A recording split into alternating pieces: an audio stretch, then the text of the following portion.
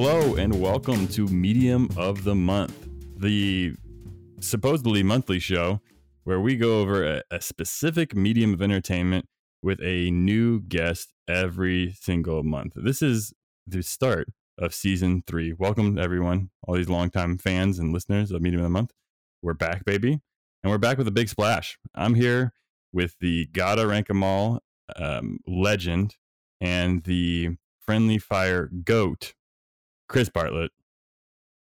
I'm here. What's up? I went out. I found a medium. I talked to some ghosts. I'm ready to talk about what I experienced. Not that show. Oh no.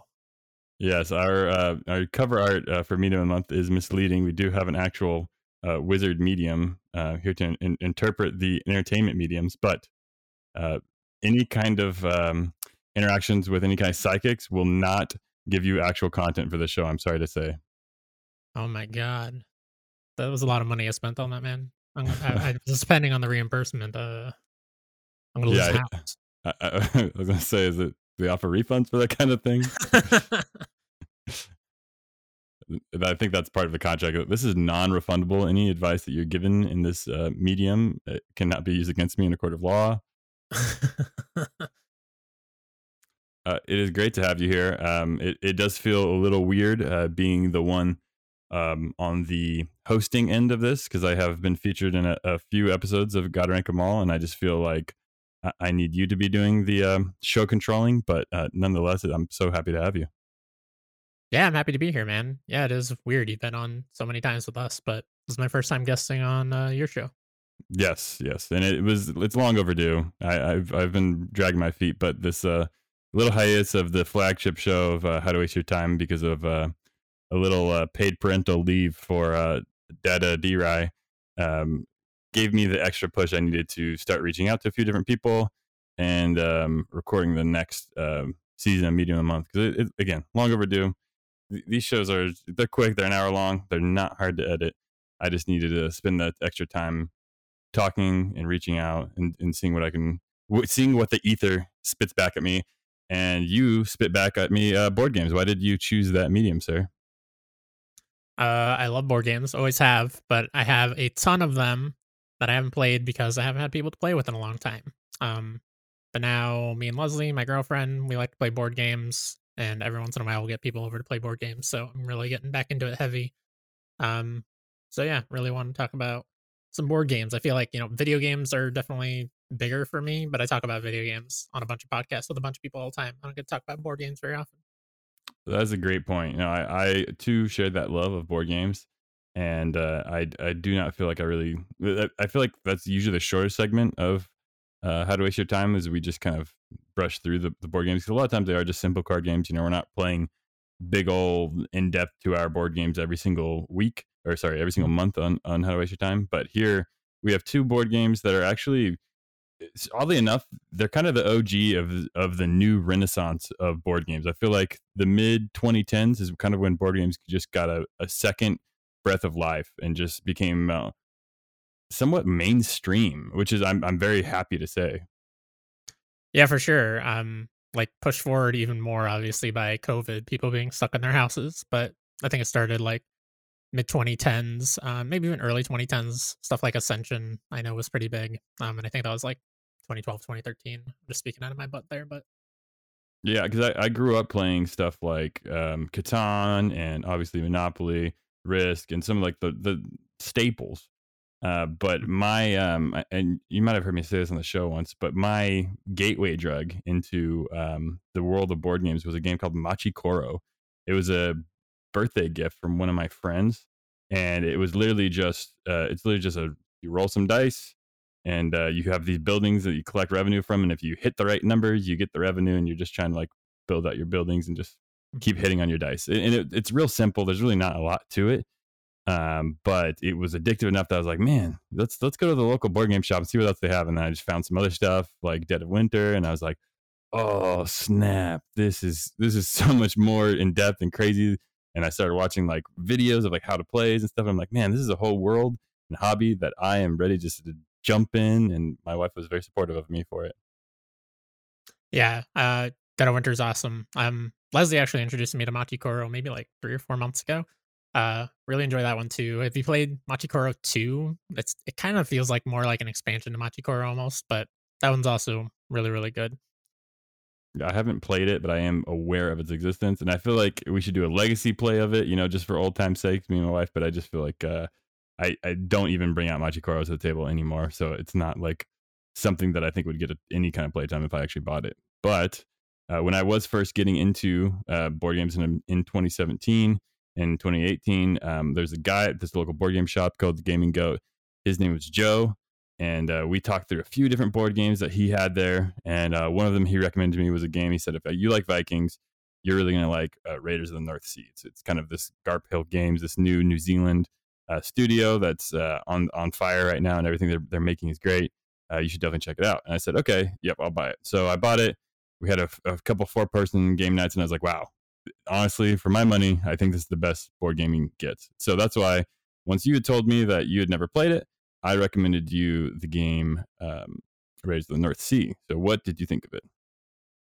I like it a lot. I'm glad that the Viking theming is not like, it's not essential that you love Vikings. I feel like I like Vikings okay. I like Vikings less after Assassin's Creed Valhalla dragged on for 800 hours. But Fair. but yeah, like the Viking theming is cool. Like I find with board games in general, like if you're into the theming, you'll probably like the game more. But the game works really well without that theming. Like it could be blank cards, blank cards on a blank board, but the gameplay is just really good. Good. I'm glad you had a positive interaction with it. I think for me, the Viking theme definitely drew me in because I do have Nordic blood in me, and I can draw some of that like Danish ancestry to like some of the old Vikings. And my dad's like dying person that he says that he's like related to is Edward Teach, who's a pirate, Blackbeard. But he just draws from like warriors of our ancestry past, and just like will tell anyone who is willing to listen. So I feel like I've definitely had that like in my head for a long time, that like all these like great warriors of thousands of years ago are just like running through my veins. And so this is a cool way to kind of just like appreciate a small part of that history for me, but also just kind of like feel a little bit like a badass without any of like the real negative stuff that came from actually being a Viking of like pillaging villages and whatnot. Yeah, I can see that for sure. Yeah, it's a unique and interesting game in the way that it's like it is about, raiding villages, getting plunder, but a lot of it is also, something that I'm sure you see a lot of in newer Viking media, but it's not what Vikings are known for, which is, like building resources and like running a town almost. Yeah, it's a worker placement game. So a lot of the gameplay is putting down your little meeple. You put one down, you collect some resources or do some kind of action, and then you pick a different one up. So you're always having one worker in your hand at all times, which at the time it was a very unique take on worker placement, because everything that came before this, which I think was like 2016 or 2015, was just like you had like a pool of workers and you just like would put down all of them, or you'd buy them, and you just the way that the resource works with worker placement was very unique, and it just made it more, I feel like, engaging for me. How did you feel about worker placement games, and what's your like history with it? Yeah, I haven't played a ton of worker placement games. I played like it's called like Tiny Epic Kingdom or something like that. Mm-hmm, mm-hmm. But that is one of those ones where you just have like a pool of workers that you're moving around. And then I just recently played Small World for the first time, which I think counts as worker placement, right? Yeah, Um, it has some worker placement elements to it. It's definitely like an area control type of game, but there's definitely, you're putting down workers in different areas. yeah. Which I do like those games, but worker placement's not like my favorite genre. I'm glad this game has more kind of like randomness and variation that comes from the cards you get.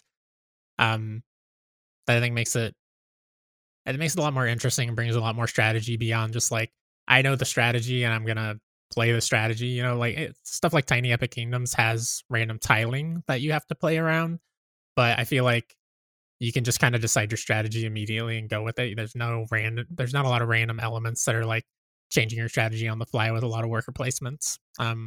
Whereas this, I feel like depending on what you're getting out of that deck is going to determine what you're playing, like how you're playing. Like today I pulled two traders off the deck, so I played to the Well, maybe we should get more into the rules before I talk too much about that. But to the like, buying things from the longhouse.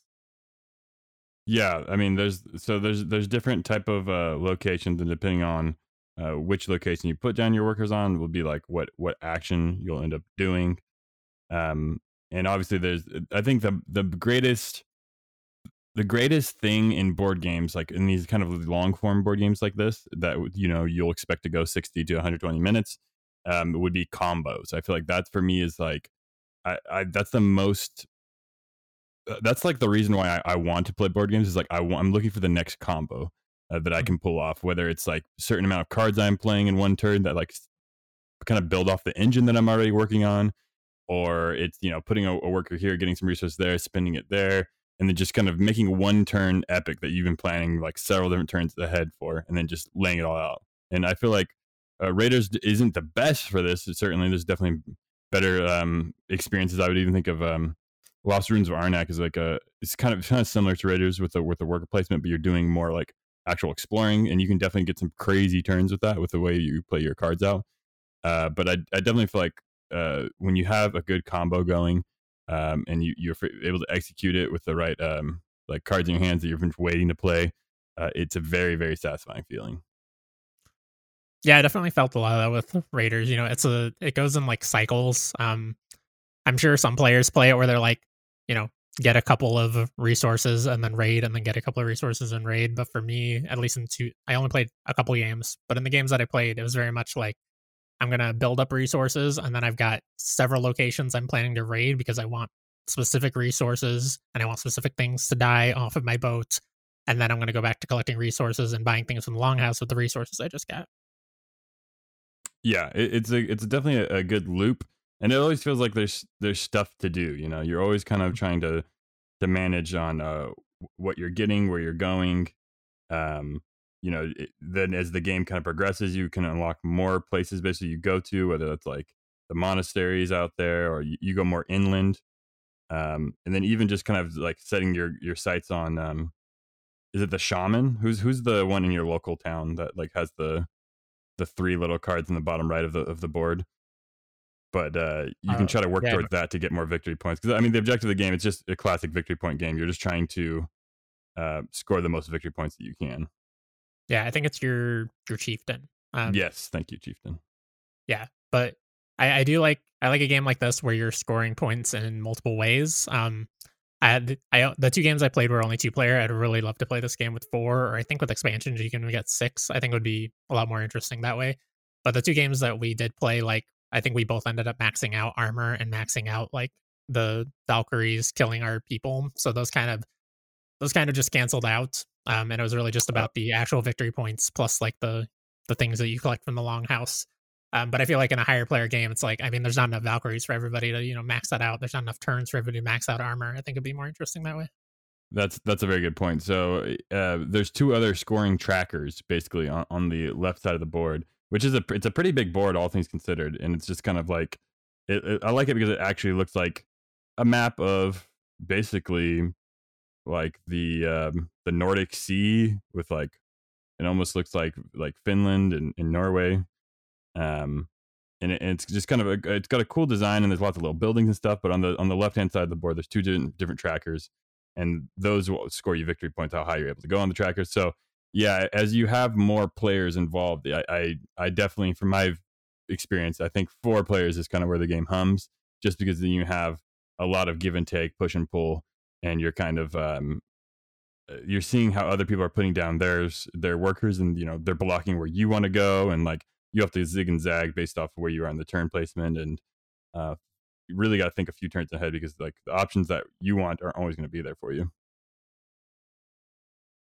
Yeah, for sure. It's a thinking on your feet game. There's definitely, even with just the two of us, there's several times where it's like I'm I will be building towards a very specific play, and then it's like, oh well, they just raided the area I needed to raid to finish this off. So now I got to completely change what I'm doing. Which I enjoy. I enjoy, a game that can challenge you, make you think on the fly. And you were talking earlier about combos. I mean, that's a big part of why I still play TCGs like Magic and Hearthstone and now Lorcana. It's because of those big combos that you can get off if you're playing the right deck. So yeah, I think that really works to the game's advantage. Yeah, that's true. I think right now I'm playing Marvel Snap. That's my go-to card game. I got recently back into it after the Survivor Mhm. game that we've all participated in, but it's definitely is the combos and like the setup of the combos to play the right cards on the right turn that be like surprise your opponent, or at least what you assume to surprise your opponent because it's you don't actually ever see them. But that's definitely some of the most satisfying stuff when it comes to playing cards. I do love the card art in this game. I will say that that's they use all of these Garpale games use the same artist, and he does a phenomenal job. He has a very specific style, and I think he just captures the emotion of like the Vikings and of the time very well. Yeah, the art's good. The art's good for sure. Um, One thing I want to mention is that there are two like versions of this game. I did end up buying the game because my local game shop said that they had it to play, but we couldn't find it, so we just ended up buying it, which is fine Dang, because it's a good game.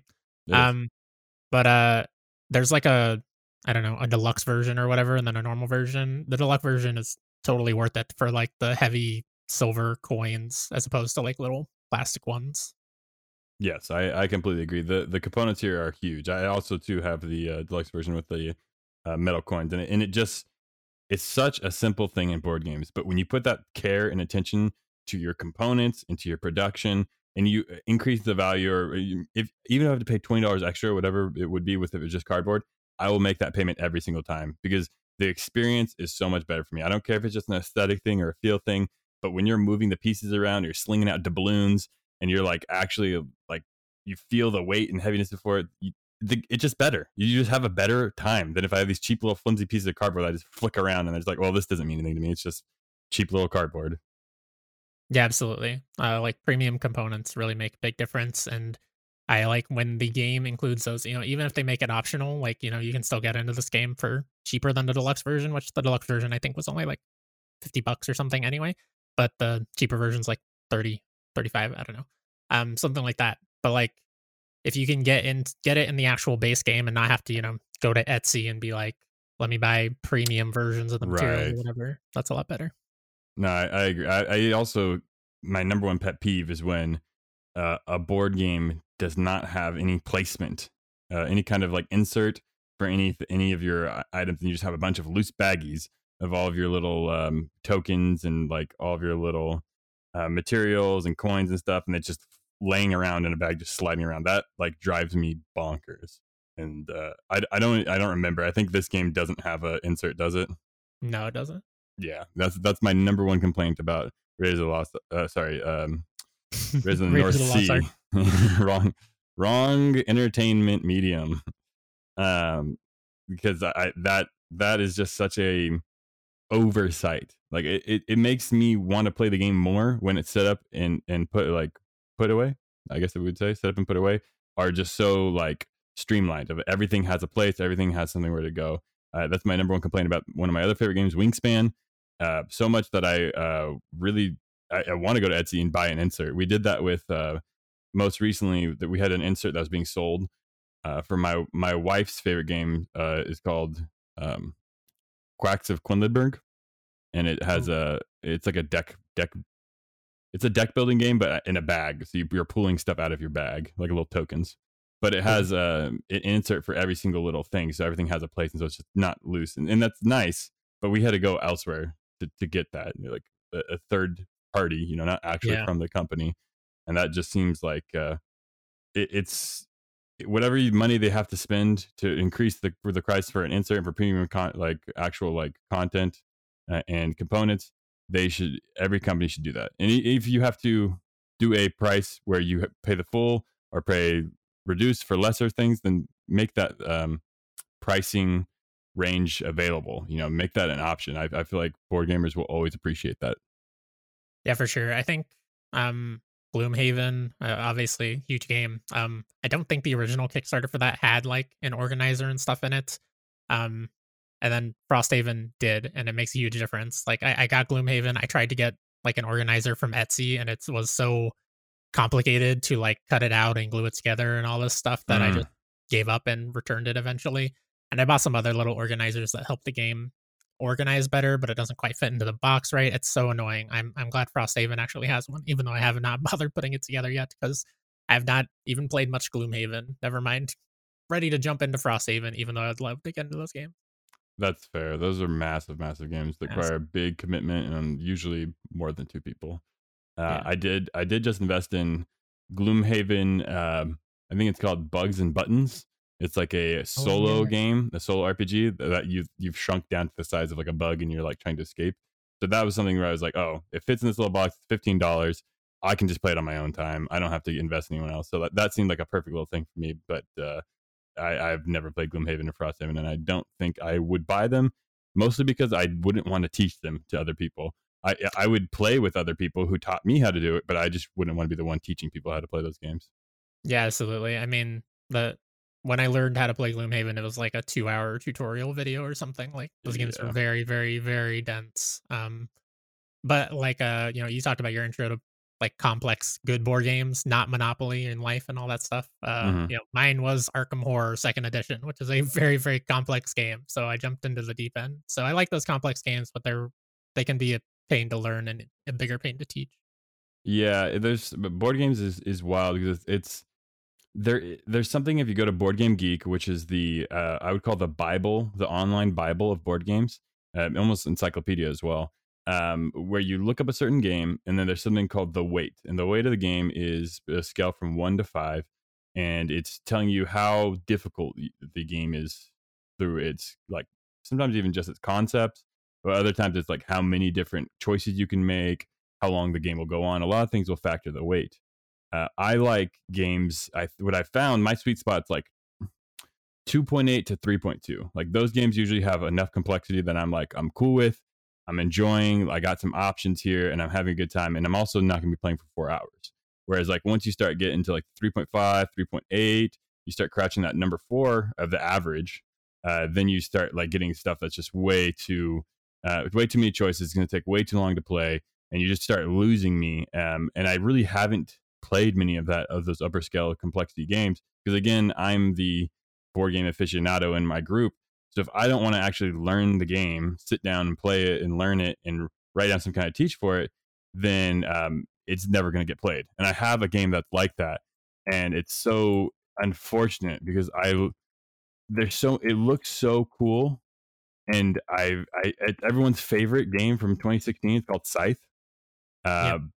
and it's got this like almost steampunk like post industrial vibe to it.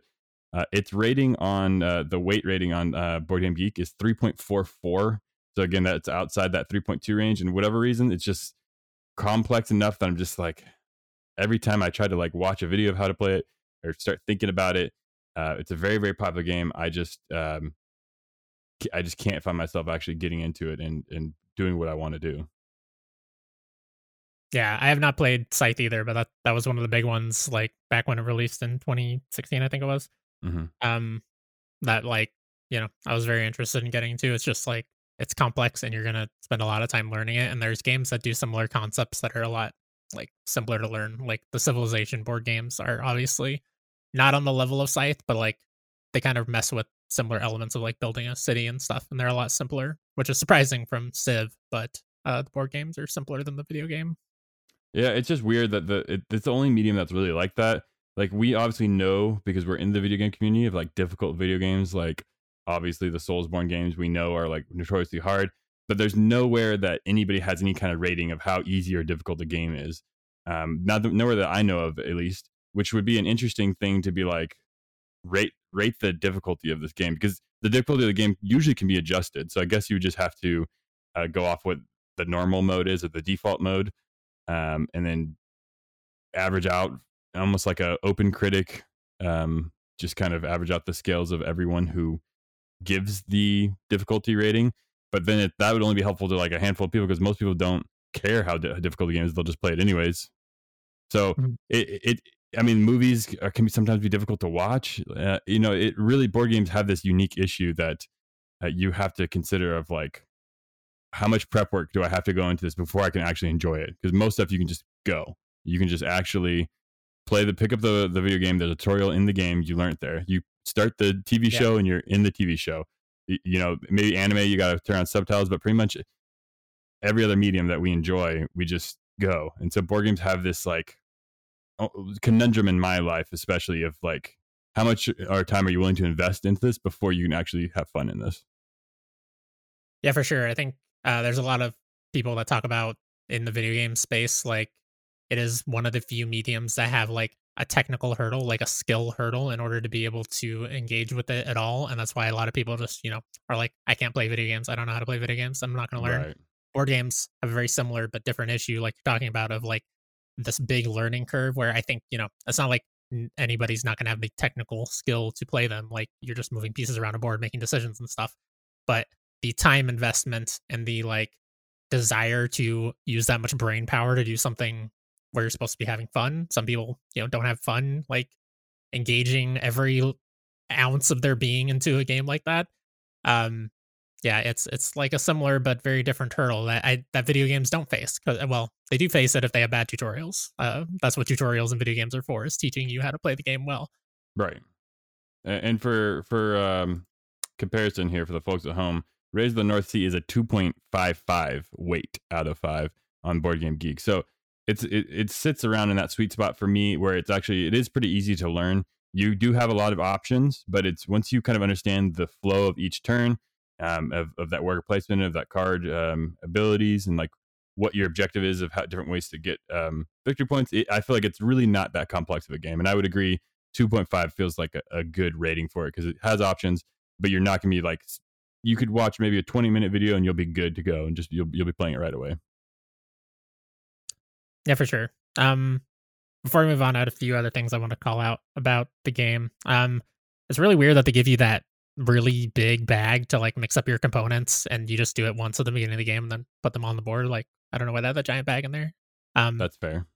Do you just like, do you store all of your components in that bag so they're all in one place? Like, I don't know. It feels unnecessary. The other thing, I don't know if you have like a favorite card or best card other than the heroes. The heroes are obviously supposed to be like super OP, but the Berserker is probably my favorite card. Just being able to keep cycling that forever is amazing. Yeah, and I love the card art for the Berserker as well. Yeah, for sure. I like the Huntsman. It was one of my favorites. Also, just looking at the card art on the BGG, he's wearing like a elk pelt on his head, and he's kind of got like a spear, and he's all like tatted up on him. I love the art here. It's just one of my favorite artists, and Viking theme does work for me. I am more biased towards Vikings than you are for sure. Yeah. A few things about the actual gameplay. I really love balancing your like Viking crew between different stages of the game. Like there's some Vikings that are like get an extra victory point when you siege at the harbor. And that's obviously mostly going to be useful for you early on. If you draw it later in the game, you're going to want to just like discard it for resources or use its playability, which I don't remember what that is. Whereas, later in the game, you want ones that are like reduce the number of resources it takes to siege a fortress, or you want ones that just have higher strength. And eventually, assuming that you're, playing for, something other than just taking as many fortresses as you can, you're going to want ones that probably have 0 power, like the Trader, but give you a bunch of extra victory points at the end if you're fulfilling other conditions. So I like kind of transitioning through those and having cards that are like, if I get this early, it's kind of useless. I should probably just get rid of it for now. But then like if I hold on to it till the end of the game, maybe it's gonna score me like 10 points or something, Could be crazy. Yeah, you will see that synergy is a big part of the game that you gave me as well. But I like games that kind of synergize with different cards or different moments or different locations, so that you can kind of again have more options in your strategy and have more ways to score those victory points. Yeah, and then the other big thing I want to point out with the gameplay is that there's 3 different colors of workers. You start out with only black workers like down in the village, and each player's starting worker is a black worker. And you slowly upgrade to like gray and then white, but it's not strictly upgrading. Like the black worker specifically gets you more money, so you kind of want to try to invest in getting money early. You can only hold 8, like silver, I think it is. You can only hold 8, so it's not like you can just hoard a bunch of silver and then get rid of all the black workers either. Because as soon as you invest a worker in a raid, that worker is gone. Like once you've raided a bunch of harbors with those black workers, you've got a lot of gray and white workers eventually, in the mix, and you're not always going to be able to get those 3 coins with the black worker. So kind of balancing that and making sure that you don't get rid of all the black workers if you're still needing a lot of money later in the game. I really like that. Although, I mean, the game kind of encourages segregation. Can we talk about that one? if if you want to touch there, I think the colors are Yeah. irrelevant. I think that's the joke you're getting at here. Yeah. No, the colors don't actually matter. It's just funny. It is ironic. Ironic. Let's go with that word. Ironic. That's a better word. Um, yeah, and the other thing that's a little odd, I don't know what the elegant solution to this is, but like when somebody completes one of the 3 game-ending conditions, the fact that it goes all the way back around the table and they get another turn just feels like it's a pretty significant advantage. Maybe that's just because I'm only playing 2-player games, but it feels like whoever made the play that is going to end the game, at least in our experience, will probably win the game because they get that extra turn. Yeah, I can see that. I think that's just a way to like, I guess a lot of games that I've played usually don't let that player go again. They'll usually just be like, finish out till the first player, whoever's like the first player token, Yeah. gets their turn. Once it goes back to them, then that's when the game ends. So if you're the first person, then everyone gets a whole nother turn again, just so everyone has the same amount of turns. So that Yeah. is an interesting problem. Yeah, and I mean maybe that's the elegant solution. And if it continues to be a problem and if we play like 3 or 4 player matches, then maybe we'll just house rule that. That's the great thing about board games is you can just make up whatever rules you want, really. Absolutely. You can play it however you want to play it. That's why I like pinball so much, because it's like you can do whatever you want to do, especially if you have your own machines. Like no one's there's no rules that you have to follow. You just play the way you want to play. Yeah, for sure. All right. So this is a How to Waste Your Time show. This is adjacent. So as you know, we do rate everything out of the 100 scale. So what would be your rating of Raiders of the North Sea? I'd say like 83. 80, the Oh, grade very, 83. very solid, good game. Yeah, I love it. I'll take it. I am very impartial to it. It's my favorite board game, so I'm giving it like a 99, 98 in that range, just because it really cemented my love in the medium and just helped me start a whole big collection. So, but I think there's other games that are similar worker placements that I think are better technically, but there isn't one that I think I like more than Raised in the North Sea. Yeah, I mean, totally fair. I don't know if I can name a worker placement. Maybe Roots. Roots kind of a worker placement. I think I like that better. Weird asymmetrical gameplay. Um, but Yeah, yeah, I I mean, mean, if you're the birds in that game, you're definitely like there's a lot of worker placement there for the whoever's playing with the birds. yeah, yeah. There's like a raccoon, right? I've only ever played 2-player games, so I haven't played more than like I think Oh, it's the birds and the foxes or whatever. yeah, Um, yeah, the woodland or creatures. maybe no, I played 3-player. But yeah, I think it's like there's like a raccoon or something that's literally just one worker. But yeah, we don't need to talk about Root. Root's a complex game. We don't have the time. We do not have the time, so instead we're going to talk about the board game that was recommended to me by Chris. He gave me Clank, a deck building adventure. So what did you see in Clank? Why did this game you recommended me out of all the board games you've played? Well, first of all, we just played it recently, just relearned it recently. So it was on my brain. But I love deck building games. The first one I played was Dominion, which I think was the first like really big one. And then I moved over to Ascension and eventually found Clank, which is really just like Ascension, but with a board added, a board and like moving around like you would, you know, any board game that you know of, like a Monopoly, but better than Monopoly, a lot better than Monopoly. Shouldn't have even said that word. Just poisoned the game for millions of people. Cursed. This Yep. this is the blurst season of Beating the Month, as it is officially known. Last season, season 2 was the curse season, but season 3 is the blurst season. So The blur season. thank you for blursing us with Monopoly's name. You're welcome for the blurst. But yeah, basically you have a deck of cards that you shuffle together. There's always going to be, I think it's 6 in Clank that are out on the board for you to either purchase, or there'll be monsters for you to defeat. And the way that you purchase or defeat those cards is with cards that you already have in your deck. You start with 10. You always draw 5 at the end of your turn to play on your next turn. you will always play every card in your hand. There's no like mana resource or anything like that. And the cards either generate attack power to kill monsters, or they generate resources to buy cards to build a bigger deck to continue, making bigger and bigger combos. And there's some cards that'll be like, remove a card from your deck. And eventually you want to use those to remove, first of all, the 2 negative cards that start in your deck that give you a clank, the titular clank. But then even the ones that are just giving you like 1 attack or 1 energy, you want to get rid of those too, because they're just not as efficient as every other card you can build in your deck. So it's really, deck building is about building a really efficient deck and eventually cycling out your starting cards so that your deck can be as efficient as possible. But then you add in the elements of the board in this game where you're trying to sneak down into the dungeon, grab treasure, and then get out without dying by creating too much noise and having the dragon attack you, which are those cards that give you clank. Every time you clank, you're putting yourself at risk of being attacked by the dragon. And if you get attacked by the dragon too many times, you will die and just straight up lose the game if you're, too deep on the board. Yeah. How'd you feel about the game? Thank you for introducing it. I really liked it. I think it's a great game. I think what you hit on there is exactly what works. It's a combination between deck building and dungeon crawling. The two things together, kind of working in unison every turn, is really satisfying, because basically every turn you're able to move for the most part in the actual dungeon, and like keep going further and further in the depths, as they're called in the game.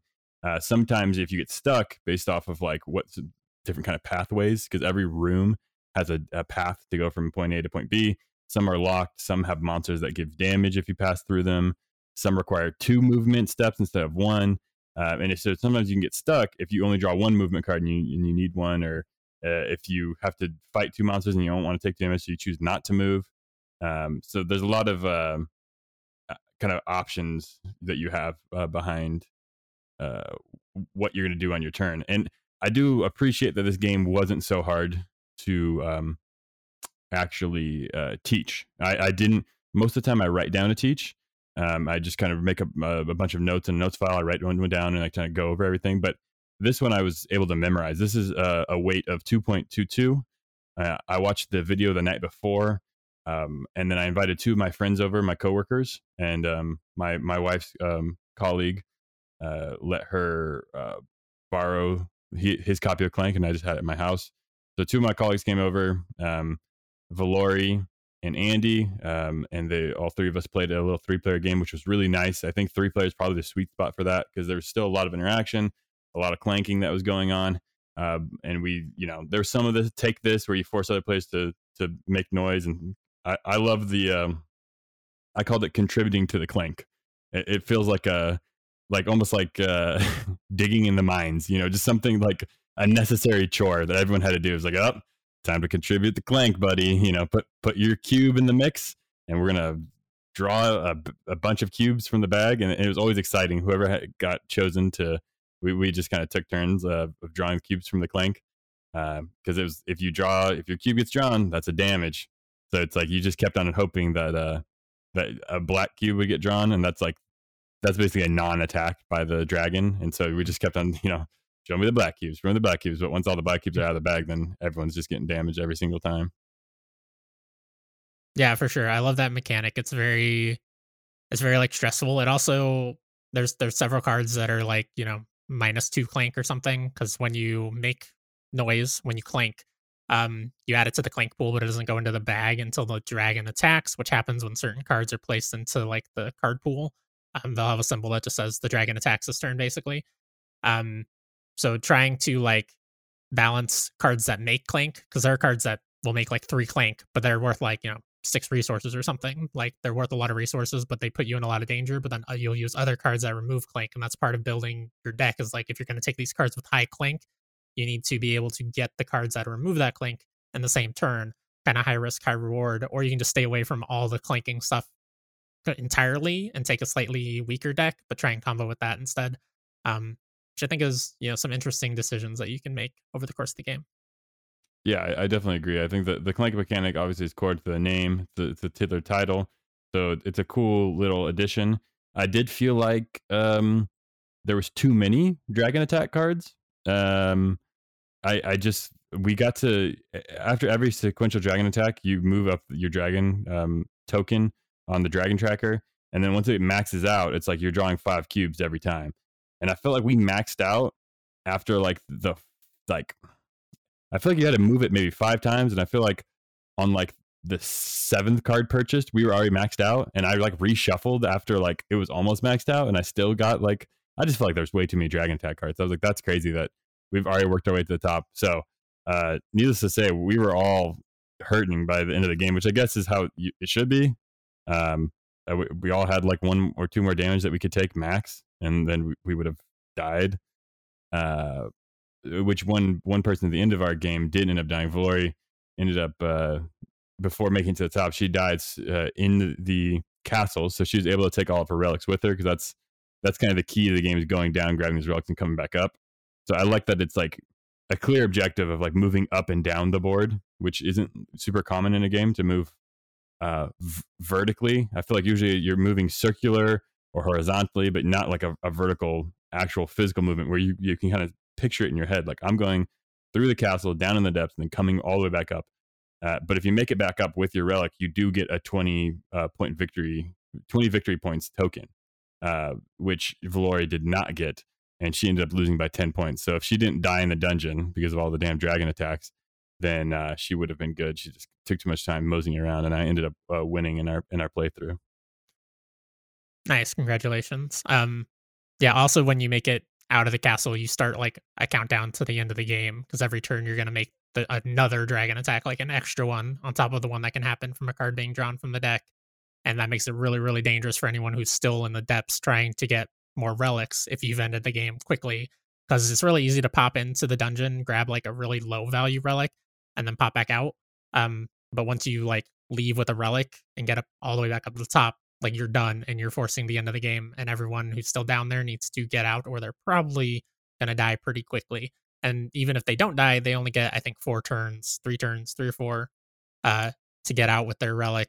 Otherwise they're not gonna get anything anyway. Yeah, that's true. Yeah, I think it looks like it's about 4 turns. But it is a good end game mechanic. I do give this the slight advantage over Raise of the North Sea, that the ending condition is not is met by the players. Like, the players really have to choose when it's time. So you could be a jerk and try to end the game very quickly, or you could be like, hey, let's all do our part. But at the same time, you could also kind of meta game it with dragon attacks. Be like, hey, nobody buy any cards, and then none of us will take any damage, and then let's just be happy with the cards that are in our deck. You know, there's a lot of like little workarounds to stopping the game from actually happening, which, because it was just our first playthrough, Valori had already played a few times before, so she was familiar with it. But it was mine and Andy's first time playing, and so I think we all stayed pretty true to it. A fair amount of take this. She bought 2 cards that made us contribute to the clank, and she just play them all the time. So we'd keep contributing to that damn clank until again we we had to try to heal any chance we got. But I got very lucky, because I'm sure that bag ended with at least 6 or 7 of my cubes still in it after I escaped. Yeah, the one thing I'll say about the ending is I think it rubs. I mean, I know it rubs some people the wrong way. Like I played with my brother and his girlfriend the first time, and they were the first ones out of the dungeon, and they were just kind of like, it sucks that like I'm the one that finished the game, but now I have to like kind of just sit here and do nothing for Right. 4 turns waiting for the game to finish, Yes, because you don't get to and play any of your cards in your deck or anything anymore. right, yeah, and I've played other games that are like this, where it's like once you're out, then you're out. You know, you just have to wait for everyone else to continue play. I think Everdell is like this. When you reach the end of the season, you just wait for everyone else, and then you start the next season once everyone's ready at the same time. So a lot of different card placement type games. I've played a lot of deck building games. I own several of them. I think Dune Imperium has a deck building like portion of the game that I think I would prefer over this. Just as far as like what's in your base deck and how do you interact with cards. I think the card art is really generic. Yeah. I think that's something the game really suffers from. Is it's generic fantasy. Like, every card is like usually a character or like a thing with just like no background of like the background's like I guess it's supposed to be like in the dungeon, so it's just like bricks, white bricks background, almost like a castle brick, and then it's like the character featured. It just is very uninspiring. But Yeah. No, I agree. I think the like the art is generic, and it's also just like I don't know. It almost feels like the art from like all those fake mobile games you see ads for on Facebook. Like totally. it's not a great look. And like Clank in Space has better theming in terms of like there's like races that they've made up and stuff, like space alien races, but the art still looks like those mobile games. It's not fantastic, but Yeah, I looked at that too. I think I'm gonna look at the underwater one, see how that is. I think Clank in Space does have a better. I like the map a little bit better. mhm. Valori and Chris liked. They didn't own Clank either. They actually went to the local video game store and bought Clank Catacombs, which is basically the Yeah, exact same game as Clank, except the map is not a board; it's like a tile placement game now. So you kind of yeah. build out the map, and the relics kind of appear as you go, which is a nice twist to it. I would probably prefer that as well, but it still doesn't solve the problem of the bad card art. And like, I don't like your starting deck. I feel like all that art is like ugly and like I don't know. I like other card game that I referenced earlier, a deck builder game, um, Lost Runes of Arnak. It has a very similar starting deck, just a very simple action movement and whatnot. But there's something the Indiana Jones like Tomb Raider style art. It's very very fun, and it's all of the card art is really like exciting and just better in every way. And the fact that it's also a worker placement game just kind of gives it the edge to this. But I also feel like that came with time too. Like I think 2021 is when 2020 or 2021 is when Arnett came out. So they had a 5 years to learn from Clank's mistakes and make games better. And that's kind of the crazy thing about board games medium. That it just keeps on getting better. They keep on releasing games that iterate off of last other board games that you played and known. And once you kind of get familiar with different types of like abstract strategy, or if you start like getting into like social deduction games, you start learning like what the key elements of each one are. You take that knowledge and you apply it to games that have like 5 or 6 of these major components all put in one. And I think those are some of the best board games I've ever played, and that's why I like Lost Ruins of Arnak just a little bit better than something like Clank that seems simplistic in comparison. Yeah, I just looked up Lost Ruins of Arnak, definitely adding it to the list. I do like that art a lot more. Um, yeah, the other like big thing I want to say about Clank, I had a similar experience the first couple times I played it, where the dragon track would always fill to the top and it was a little frustrating. But I think that's just the game's design, is that you're supposed to be in danger pretty quickly, especially if you're Right. planking a lot. And I think it works to the game's advantage to not make it drag out for a super long time, especially if you're playing with 4 people or 6 people you can play with the expansions or the like adventuring party expansion. And I specifically want to call it that expansion. I haven't been able to play with it yet, but I did get it recently. But that does redo your starter decks. Like there's 6 different characters you can play as that have their own starting decks and like passive abilities and stuff. That brings some extra complexity to the game. I'm really excited to try that out and see how it plays. That's cool. No, I definitely am going to buy this. I don't have a copy yet, but I'm definitely going to end up buying a version of it, whether that's in space or under depths or catacombs. I'm going to buy something because I did really enjoy my time with it, and I think the more times you'd play it, which I'm not, I'm not someone who plays board games enough for how much I have.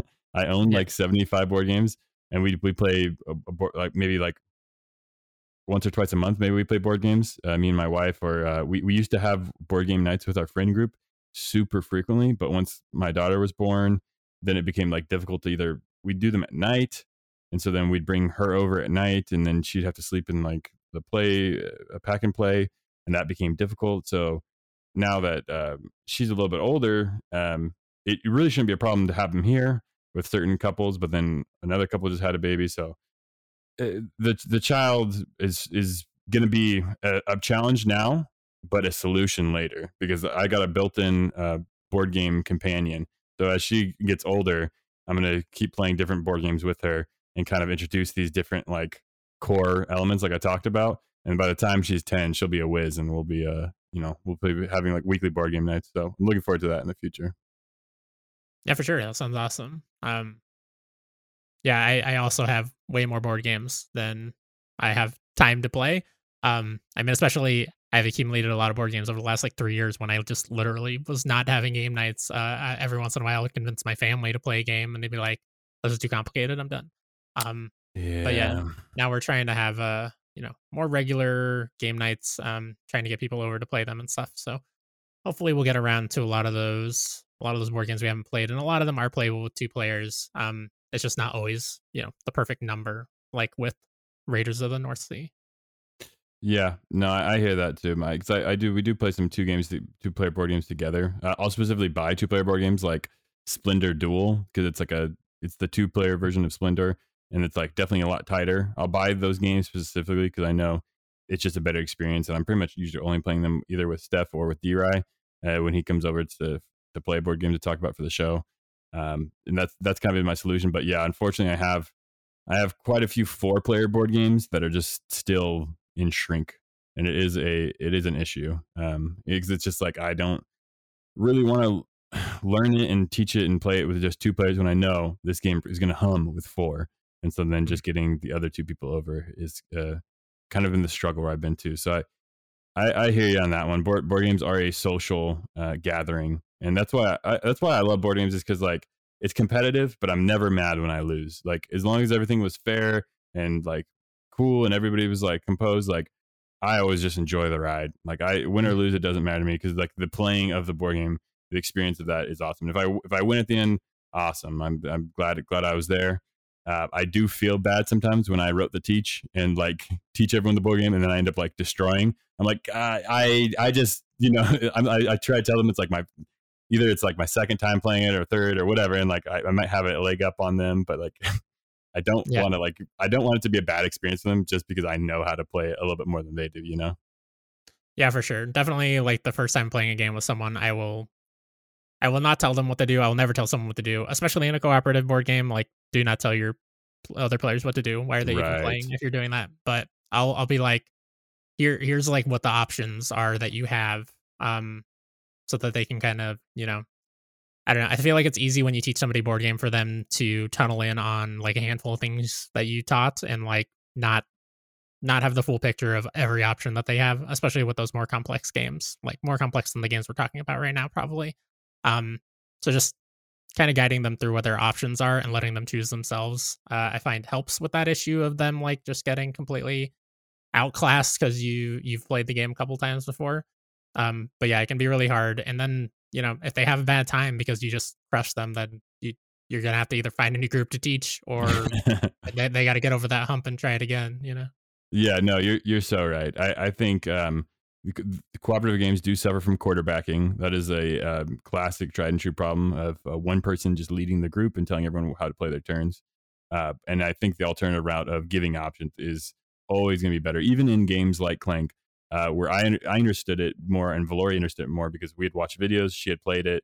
But Andy coming in fresh face, not knowing anything about this board game, every single time it was his turn, I'd be like, all right, so now you have 7 focus points or whatever left to spend on cards in the market. These are what you can buy, and I just try to always give him his options, just kind of streamline the game for him so he wasn't felt so overwhelmed.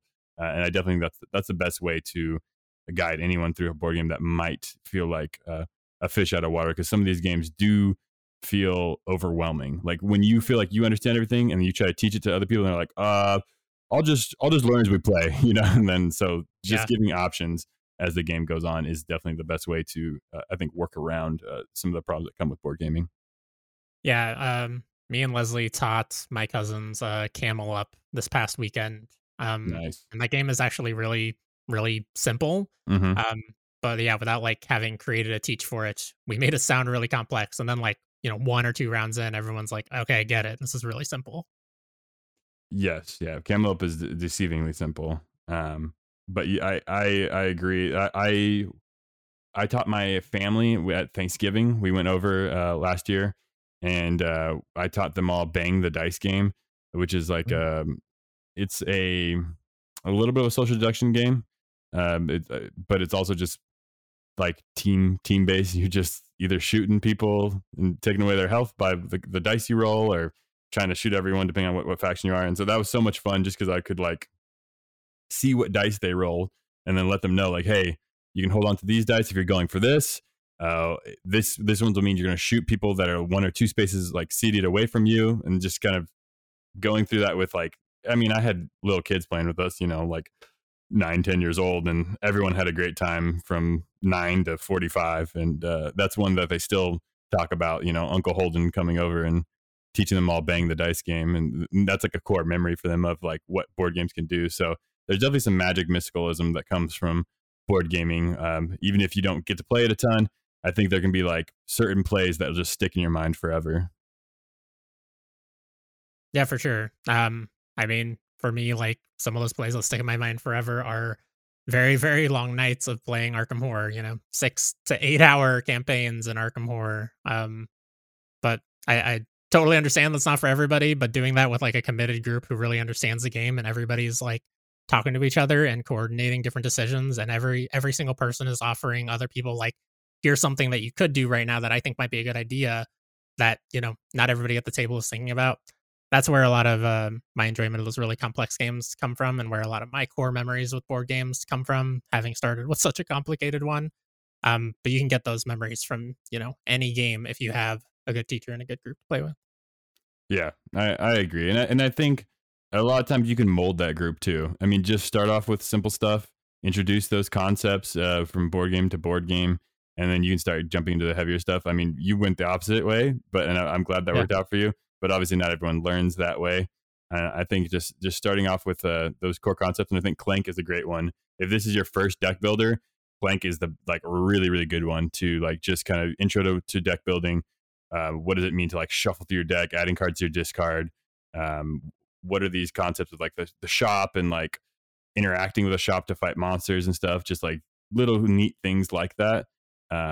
Really help you flesh out this concept. Because like when I tried to explain deck thinning to Andy, he wasn't getting it. He was like, why would I take things out of my deck? Like, why would I want to remove stuff? And I'm like, well, like look at this one. This one you just add Clank. Like you don't want to draw this and play this. You're just gonna have to add Clank every time you play this card. This is a negative card.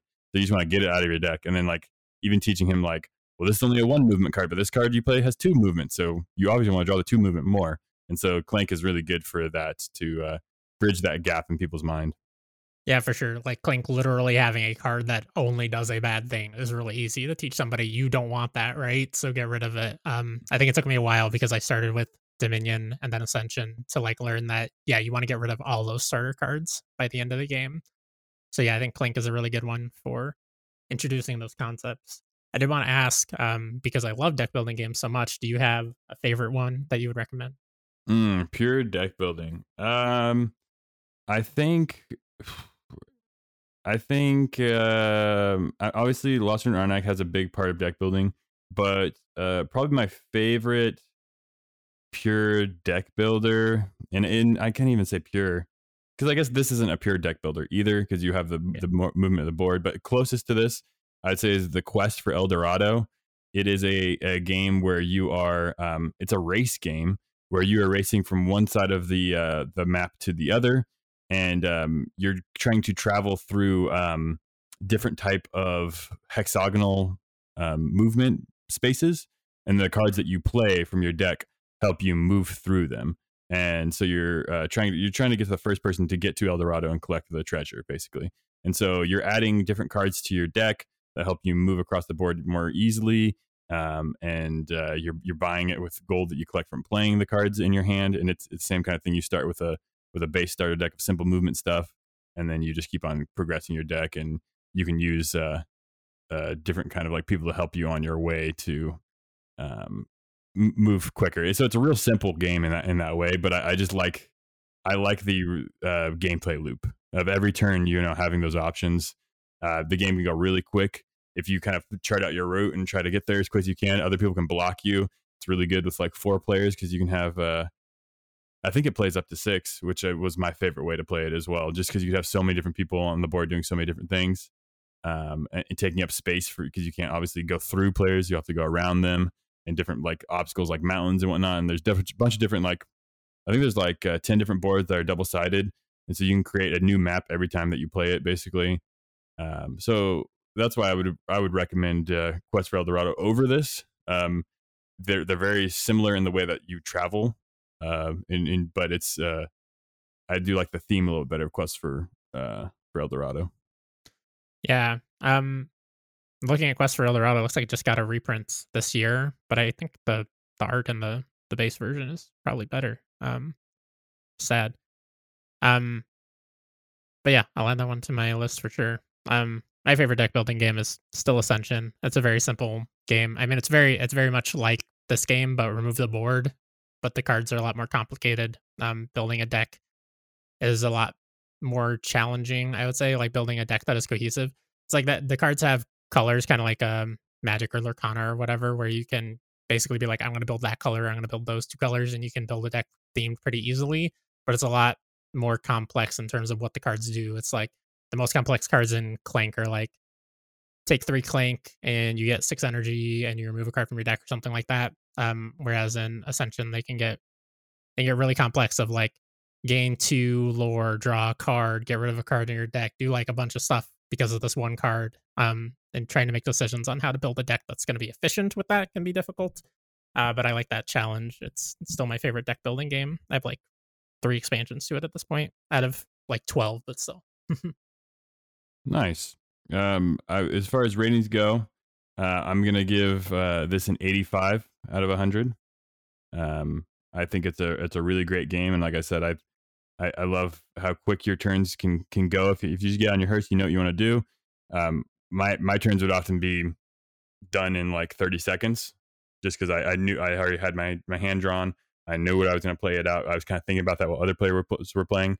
But Valori did suffer from paralysis analysis, and a few times I had to be like, all right, get going, come on, because she just wouldn't want to make it. Well, if I go this way, then I do this thing, but well, if I want to get this relic, then I should go down here and buy this. So I need, and just like a lot of really good board games suffer from that. So if you know that you're someone that suffers from paralysis analysis, I think just work around it by just planning your turn ahead, and when it becomes your turn, just go with your gut and roll with it, because that's what I had to do to kind of get the game going. And we were in a time crunch, so completing it in 2 hours was our goal, and we were able to achieve it, which was really nice. Yeah, the last time that we played it, we had 6 people, and I did not have the expansion yet, so we played it in pairs, which I think was really fun to kind of like discuss strategy and have 2 people discussing what the right way to go is and what the game plan was. But also it definitely dragged the game out longer. Like if one person can have decision paralysis, what's the word you use? Analysis paralysis. Analysis paralysis. Then yeah, 2 people arguing about it. It got to be a lot for some of the pairs, I will say. I'm sure. Yeah, but yeah, super fun game. I probably do like a 90. I really love deck building games, and this is, I think, my second favorite one that I played. So nice. Yeah, I mean, I have it ranked number 32 on my top 50 board games of all time. So it cracked the top 50. Hell yeah. Well, that's all I have for you on Clank. I want to say thank you, sir, and thank you for coming along on Medium of the Month here. I'm so happy to be starting season 3 with you, brother. No one else I'd rather start with here, because like I said, long overdue. We had seen each other recently. You came through Vegas. I'm looking forward to seeing you again at the end of the month. Hopefully we'll do some breakfast or something together. I think it should be a blast. Oh yeah, dude, it was good to see you. Can't wait to see you again. Thanks for having me on for the inaugural episode of the Blurst season. The Blurst season. Thank you, sir. And the time is yours, sir. Feel free to plug anything you want to, so that people will know where to hear that sultry, beautiful Arizona voice. Yeah, you can check us out. We have a couple podcasts over at Friendly Fire. If you go to we don't have a YouTube URL, so go to YouTube and search for Friendly Fire Games Pod, and you'll find us. Or you can search for Gotta Rank 'Em All. I think we'll probably be at the top. I certainly hope so, because we have a ton of episodes of Gotta Rank 'Em All. That was a very long running series that you were on a couple times. I'd say, Holden, where we ranked every single Pokemon on a master list. We will be back to rank new Pokemon as they come out. There's already a few that came out with the last expansion, but we'll probably wait for both the expansions to the new game. I can't remember the name. What's the new one? It's not Sword and Shield anymore. Violet and Violet and Scarlet. Yeah. Is it with Frozen Tundra? Is that the Frozen Tundra? I think is. Or no, Frozen Tundra was in Sword and Shield. Sorry, my bad. My Whatever. bad. They're all The first blending DLC is together. out. Yeah, they're starting to blur together. They look too similar. Go back to sprite art. But yeah, once those expansions are out, we'll probably do another episode, and there might be another podcast on the horizon that's Pokemon focused. So people, get excited about that if you like Pokemon. But otherwise, we are talking about doing another game club here during the holiday season. Maybe don't want to talk about what it is because we haven't locked anything down yet. But we might be doing one soon, which was our lead show when we first started Friendly Fire, and then every once in a while we'll do was supposed to be a weekly show where we would just talk about games and kind of bullshit around. So if you like our voices and our attitudes and us being rude to each other, which is why we're called Friendly Fire, because we are always taking shots at each other, come check us out. Yes, please subscribe to the Friendly Fires Games podcast channel. Is where you'll find that Gotta Rank Them All, and it's completed now. That's the good part. Is you just queue up all 69 episodes. Nice. Hell yeah. And put them on your feed. You're gonna get through. You have a lot of hours of a lot of fun, because I loved listening to all 69 episodes of that podcast. It was a delight to be a part of it, and looking forward to future episodes as the more games come out, because it was just a great concept. As everyone knows here on the show, I love ranking things and listing things, and it's the ultimate list of Pokemon. And I'm very grateful that you guys spent all the time and hours into that, because it came out to be a absolute masterpiece of a podcast. Thanks, man. We really appreciate it. Yeah. It was a lot of work. It was a lot of hard going. I appreciate your advice early on editing podcasts, because those first episodes kind of rough listen audio wise. I will say it gets better. If you start on the first episode, you can't stand it audio wise, tip like 12 episodes in or something. We improve, I swear.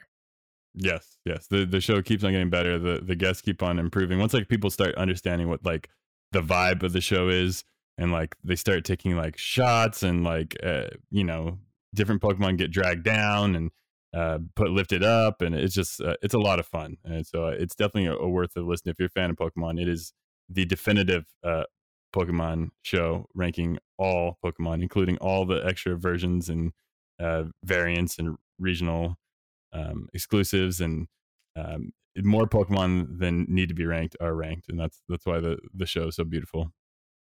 Yeah, you won't believe number one. That's not clickbait enough for you.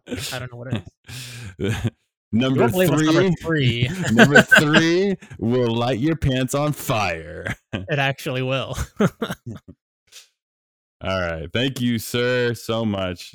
So thankful and happy just to finally put my medium of the month cross down, and put my editing hands and fingers on the keyboard and just get started with medium of the month again. It's glad to have that monkey off my back.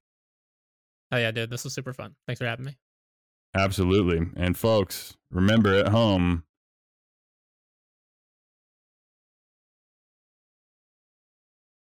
am I supposed to say something? I don't know. It's because I was wondering if you're going to say something. I thought you had an outro. You were looking for something. Good luck. Have fun. Play games. Enjoy those mediums. Yeah.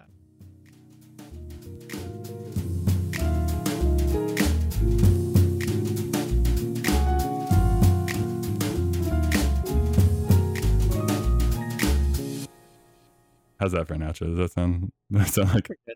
Yeah. Perfect. Don't clip anything. Don't even shorten that very long pause. Enjoy all of them. Enjoy every medium. Consume everything. Consume everything. Eat the rich.